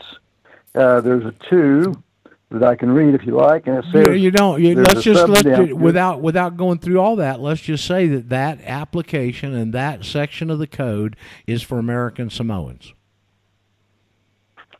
Well, or people who remove themselves from the burdens of being a citizen. No, they're different. Okay, and it says they can't be a citizen of the United States. That's what all their court cases have been about. They want to be, and they won't let them because they've got this thing segregated over there where they can hide this status behind it, so they can't even really address the facts of the case. And that's why, Chris, and they're saying in the code that person can apply for this document, right? And then in the document, you They look, are. and it says, well, we don't do that anymore. The paper was so expensive, and that fancy ink we had to use just cost us too much. And so now just apply for a passport. That's what it says at the end of that document. Of documents, here's a little further information that you need to know. This is Section 308 of the Immigration and Naturalization Act, Title 8 U.S.C. 1408, says more or less that a person born in an outlying possession of the U.S., a foreign-born child of such person, is a U.S. national but not a U.S. citizen. At the present time, the only outlying possessions of the U.S. is defined in Title 8 U.S.C. Section 1101A, parenthetical A29, are American Samoa and Swains Island in the South Pacific. However, some that are studying these matters understand that unless they're talking about the corporate states of Subcorp U.S. Inc., Title 28, Section, I can tell you that one, but I don't want to misstate it right now. But the states themselves are foreign to the D.C. It's not within the municipal corporation. Why don't you use the real law? Can I give you one Why don't thing you and hold then on? I'll Hold get on. off of here? No, you can't. You got to hold on for a second, Merle. Chris, why don't you use the real law? Why don't you use the Nationality Act of 1940 out of the statutes at large, the organic law, and you go right to that document, which this other stuff is pulled from, over to the code, the fake law, the civil law, and it goes over, and in the very top it gives definitions. And definition A, right under the bold heading, the Nationality Act of 1940, it says definitions, and A says a U.S. national is a person who owes total allegiance to a state, small s. That's as far as you need to go right there. Interesting. Yes, Merle, you were going to say? Yeah, I just wanted to say one more thing now that you brought it up, made me think about it, and I'll probably forget at some future point since I don't know everything.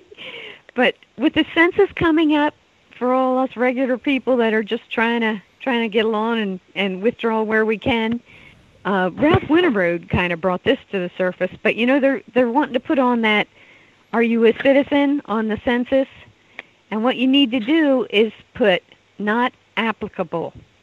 Okay. Even if you don't apply for anything else, just put that, because if you put yes, if you check yes, then you're agreeing to be under the absolute plenary powers of Congress.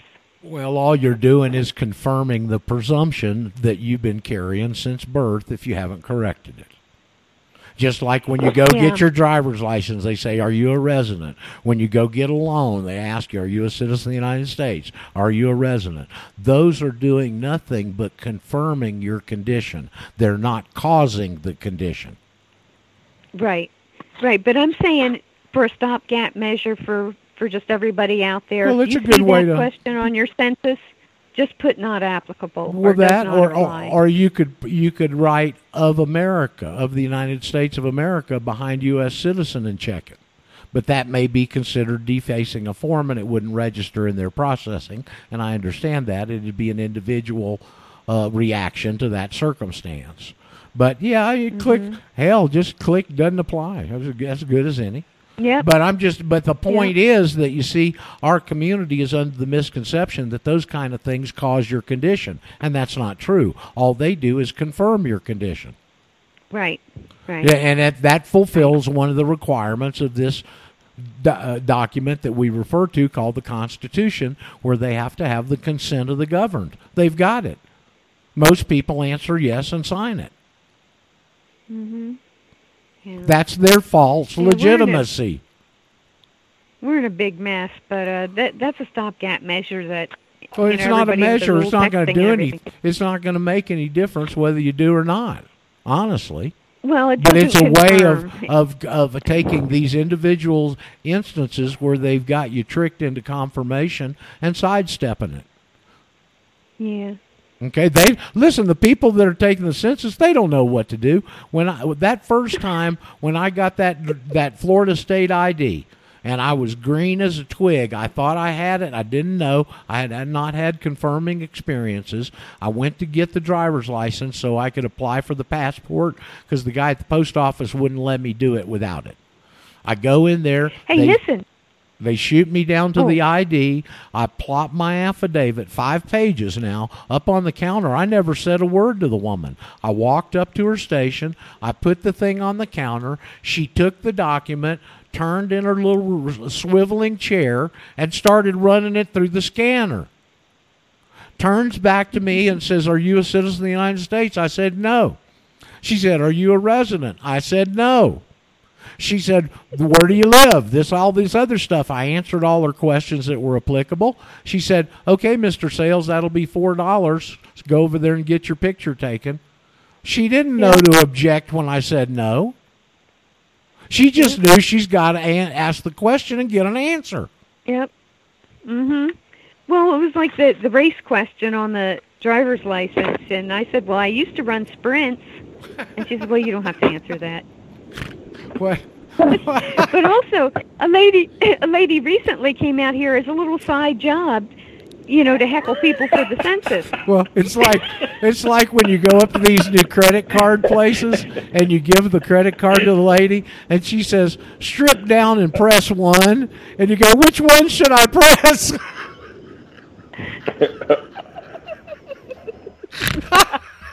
It reminds me of what I sent you last night, Roger. Listen, I got a friend in Georgia that did that. The big breasted lady gets in the elevator pressing them. Yeah, look out, people in this country, look out for these people that are taking a little side job, getting a little creamy side job of going around and basically heckling your neighbors for the census, right? I'm out here in the middle of nowhere, and I didn't invite anybody. This lady shows up, and she has her laptop there, and she wants to ask me these questions. And I said, "No, I'm not participating." And she said, "Well, it's a job." And I said, "So is aborting babies and more." Ooh. She's like, "What?" Boy, you hit her low right there, didn't you? But anyway, she wanted my address. I said, "The address is on the mailbox." If she'd had testicles, you'd have flat kicked her right there. But anyway, I just wanted her to realize, this is how they're hooking people. Oh, a little bit of extra money. Money is more important than morality. We see this more and more. Everyone's getting turned into a Jew. It goes right back to the control of the monetary system and the fact that they've got us. Remember, when Moses went up to get the 10 Commandments, he came down and found them worshiping the golden calf. The golden calf of materialism. They're using the same stuff over and over again. That's what they've got us doing. Well, it's like that bull out there on Wall Street. That's the golden calf all grown up, huh? Sure. Everybody likes to go and pet its testicles. Somebody needs to go over there with a blowtorch and castrate that bastard. Well, saying that the census workers are putting money ahead of morality, I mean, that's assuming that they even think it's immoral. They have no idea. Yeah, right. That's not even an equation in their mind. Would those be brass? That's what I'm saying. It's so far beyond. Bob, would those be called brass mountain oysters? Maybe. Wall Street oysters. Wall Street oysters. It's the shiniest part on the statue. Yeah, it doesn't surprise me. Everybody's fondling them all the time. Well, I'm sorry the show's degraded to this level, but sometimes it happens. That's what happens with the free flow of consciousness, the unprotected social intercourse, right? That's right. I wonder how big of a hole behind it has. If you're on Wall Street with a lot of a-holes, Boy, they got a bunch of psychopaths up there, brother. That's a nesting ground for them. They put little fearless girl statue out in front of it now, so now they've got the feminist thing going on with it. I forget if it was Mike Rivera or Robbie Noel that used to tell the story. Some of these scientists went and wired up these Wall Street traders with EKG machines where they can read their brainwaves, and the thrill of screwing a customer or making a big deal on a deal is the exact same part of the brain that lights up when you do cocaine. Mm-hmm. Oh, I'm sure. Well, it's the same thing with this social media, and they know it. They knew it before they let it loose, cell phone. They did. They knew the algorithms elicit dopamine production. True. And what does stock trading mean? Stock or cattle? Well, over there where Chris 2 is, they call them shares. Yeah. Okay. Oh well, I'll get off here. I've used up enough thanks, of your time, Mer. but I just wanted people to keep talking about that Jeff Younger case. Hey, Mer. Yeah, is that the ones where they're trying to get the kids with the mother to Castrate get cancer? The boy. Oh, they want to castrate him and change his sex. That's right. Yeah, she wants to make him Luna, and she has twins. There's another boy. It's repulsive. They're not true twins. They're not. They're fraternal, not twins. Identical. It's repulsive. Well, the whole situation is repulsive. What about? Did you see the story on the doctors? These doctors that were fertility specialists that have impregnated all these women with their sperm. One of them had like 170 something babies in the area. I don't think it was true about the stuff Mangala did, but the stuff that's really going on is absurd. And how many of them are Jewish? Well, I don't know. I didn't make exactly. There was 2 of them that the stories. Should have been when there were all that new babies showing up with the name Jaime. That should have been a hint. Was he an Edomite? Does anybody familiar enough with the story? Were either one of those 2 doctors Edomite doctors? I forget, but it seems like one of them was. I was making an assumption. Oh, okay. Well, you may be right. But anyway, interesting. Boy, they have really clouded society up, haven't they? Ugh. Morality, what's that? I'm going to tell you, if this is their dream world, I want no part of it. I want off. Yep. Stop the world. I want to get off. Wasn't that old movie? Yeah. Well, I'm very thankful I'm getting closer to the end of this ride. I mean, you know, the beginning. Like Bob. Poor Bob's children. Bob, you got 2 or 3 daughters, Bob? 3? 3. And what's their ages? 20s, let me think here. Sorry to put you on the spot. Yeah, so, I mean, for 2018 and 15, I'll get it right. Yeah. For young people that, especially females of that age, to be brought up under the tutelage of a father like Bob, you know, the future is, well, it can't be like the ones we saw when we were kids, put it that way. Yeah, it's the whole system. Georgia Peach, the radio personality out there in in California, Santa Cruz. Uh-huh. Yeah, well, it was a Jewish op, and they bleach bit her 8 years of work. Yeah. But there's still some on When Giants Break the Spell. Frank Raymond she had on as a guest, and they were just so ticked off at her pushing white people. Well, they're hypersensitive. They're hypersensitive because they know the consciousness level's rising. That's the problem they've got, and that's the one that they're terrified of because they know the numbers always beat them. Yep. And I guess it was with David Duke interview. She said, trouble with the poor women. She said, our women are more lost than last year's Easter egg. Very true. Very true. That was one of Phyllis Schlafly's big things that she'd beat on all the time, that women have given away their natural power. They've stolen it away from them, and then they've voluntarily given it away. Right. Well, and that's who of course, the enemy focuses on. Of course. That's because you guys are emotionally based and they can control you using them. Well, there's not going to be any family if there's no women participating. I'm not. I understand that, but I'm just saying that that's their technique right there. I mean, it goes back to the Garden of Eden. Yeah. You know, one important thing with, as I mentioned, with the women, is Jordan Peterson said one day, he was reminding everybody that, you know, women really only have about 15 years to have kids, and people have been so brainwashed the women have been so brainwashed into the career that those 15 years just fly by. Yep. And that's something that I think needs to be impressed upon The women Jordan nowadays. Peterson is a prick, though. I'm most sorry. most Well, I mean, that would be women. a separate issue, but His the own 15 daughter is so years, messed up. And Most- of course, that's true. I Of think course that's most- true, and it started really in the 70s with Friedan and the rest of them. But that was an op. I think that You know, most and- women, Women's whether brains are constantly going where men compartmentalize because they have to focus on an issue, you know. But then you listen to me, and I know everything, and I'm talking a mile a minute. So. I think that most women are inherently aware of their biological clock and its limitations. Oh yeah. Mhm. Well, so why do they they're waste so much time distracted. careering, until they're Because 30s, they and then because they they've start getting bought the worried, lie.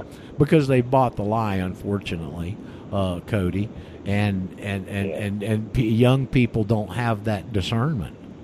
Some do. Occasionally, you'll find some that do, but they're very rare in my experience. Each generation gets tricked more and more and further from the land and reality. Well, I'll tell you what, this millennial generation that's coming up may just be the one that makes a change, because they're going to see everything that they've been shown and taught fall in front of their faces and know that they got no future unless they make some changes. It is going to be, to some extent, necessity. Well, it's a spiritual discernment, and I Sure it hate is. they're categorizing us with their ear tags of our baby boomers and all, and I've told you that before. I mean, it's just disrespectful to us. No, we're families. We're not generations for your feedlots. We're a herd of cattle. Bull. I'm not taking that it. they're trying to dehorn. Myrrh. You may not accept it. Get away from the media. You may not accept it, but just look around. They're right. Well, get away from the media, people. Well, yeah, but- How do you?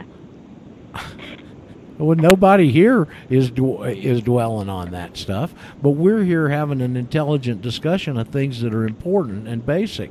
The herd out there ain't with us. Have you noticed? But think about it. I mean, I'm still trying to purge things out of my head, and most people don't even think they need to. I mean, constantly you'll think of something, and what will be related to a movie or a song. Yeah. And that's all from them, too. That's all controlled, and a lot of the publishing. So you have to really hone your discernment. Everything you read, you want to look and see who the author is and make sure it's really their right name. It's like Jesus, I think it's Matthew 24, said 5 times, do not be deceived. Yeah. Oh, you know what? I told you Matthew 24 about the crypto Italians, about the infiltration. That was Acts 24 towards the end there, where Felix and his Jewish wife Drusilla. It's funny because I've been listening to Josephus history. I was thinking how Putin gave that book to Netanyahu when he was over there. So there's this real long thing where people are donating their time and reading all of it. I've only got about a third of the way into it, and I let it play all night. Wow. It's pretty good. Yeah. Really good. A lot of detail. Josephus, one of that Josephus. apocrypha that they left out of the Bible, is so important. Some of that, Enoch and some of those books. Listen, we're down towards the end of Jews. More of the Jews. Well, just thank you. I I'll like get off. I like the one Obadiah. Just tell him Door Obadiah, Murr. Yeah. Just Fan. tell him Thank you, Obadiah. guys. I just got one word for you, Obadiah, and see if Thanks the for blood doesn't drain out of their face. Thanks, Patrick. I guess Patrick left. Murr left. We got a minute. I'm or still two. around. I'm listening. Oh, there you are. I guess we got Brent with us tomorrow. I know he hadn't told me otherwise, and I know he enjoys being with us. So we got that scheduled and see what's on Brent's mind. Anybody got anything that you wanted to inject here before we hear the whistler? Well, it's not The exactly. Burnham deal. Bob? Go ahead. It's not exactly what? Oh, I was just going to give a little one that we've all heard before, but it's still a little funny, and it's very accurate, talking about the younger generation. And the fact is, it's not just the younger generation, but it came up that way earlier in the conversation of what they do, they just don't get it. Well, there's so many people our own age and older that don't understand it either. And so, of course, what you want to say is, are you ignorant or are you just apathetic? And, of course, the comeback is, well, I don't know and I don't care. Well, they probably say I'm epileptic. Yeah, something like that. No, I'm neither one of them. I'm an epileptic. Yeah. Oh, Lordy. It's hard to. You keep coming back to that, and I never knew where it came from, but I'm going to put it out there again. And I ought to read the book, I suppose. Upton Sinclair's book, The Jungle, about the meatpacking industry back around the turn of the century. Chicago. That quote out of there that says, "It's nearly impossible to make a man believe something when his whole livelihood is based on it not being true." Yep, right that's there. That's my paraphrase. That's not how he said it, but it gets the point across. This interesting headline on Zero Hedge, when ABC Veritas released that little clip of that female anchor talking about having the Epstein story. You know what ABC has done? They went in and found the person that had access to that stuff and fired them. Oh, that's a shock. Is there no justice? I can't believe they would do that. Not at the establishment media. There's not. They're running scared, man. These people are getting exposed from every angle. I guarantee you, they are not in a good mental position these days, which is very beneficial for us because then they press their agenda, and when they do that, they make mistakes. So, we back out, we make ourselves strong, we remove ourselves from her and let her fall on her own. And maybe then we can rebuild a little bit with some decent principles. Guys, I want to thank everybody. Chris, too, thanks for riding the Erie with us. Chris 1, thanks for all of your injections and your codes and your statutes. Patrick, as always, don't hear from you enough. Murr, appreciate you. And I think I probably got everybody right there. So we'll see you tomorrow. I don't know. I'm feeling left out, Roger. Bob, how could you ever forget Bob? We'll see you tomorrow with that. I'll let it pass this one. You guys, I know I'm forgiven. Yeah. You guys have a good day, and we'll see what happens between now and then tomorrow. And sure, I enjoy these little get-togethers. We really talk about very meaningful things. It's intellectually stimulating. Most of us don't get very much of that in our lives anymore. So glad to have you aboard. See you tomorrow. Ciao, ciao. Hey, could you forward me Patrick's information? Yeah, I sure can. I'll put you two together. All right. And read the book of Esther today. Everybody read that. That'll give you the real picture of Purdom.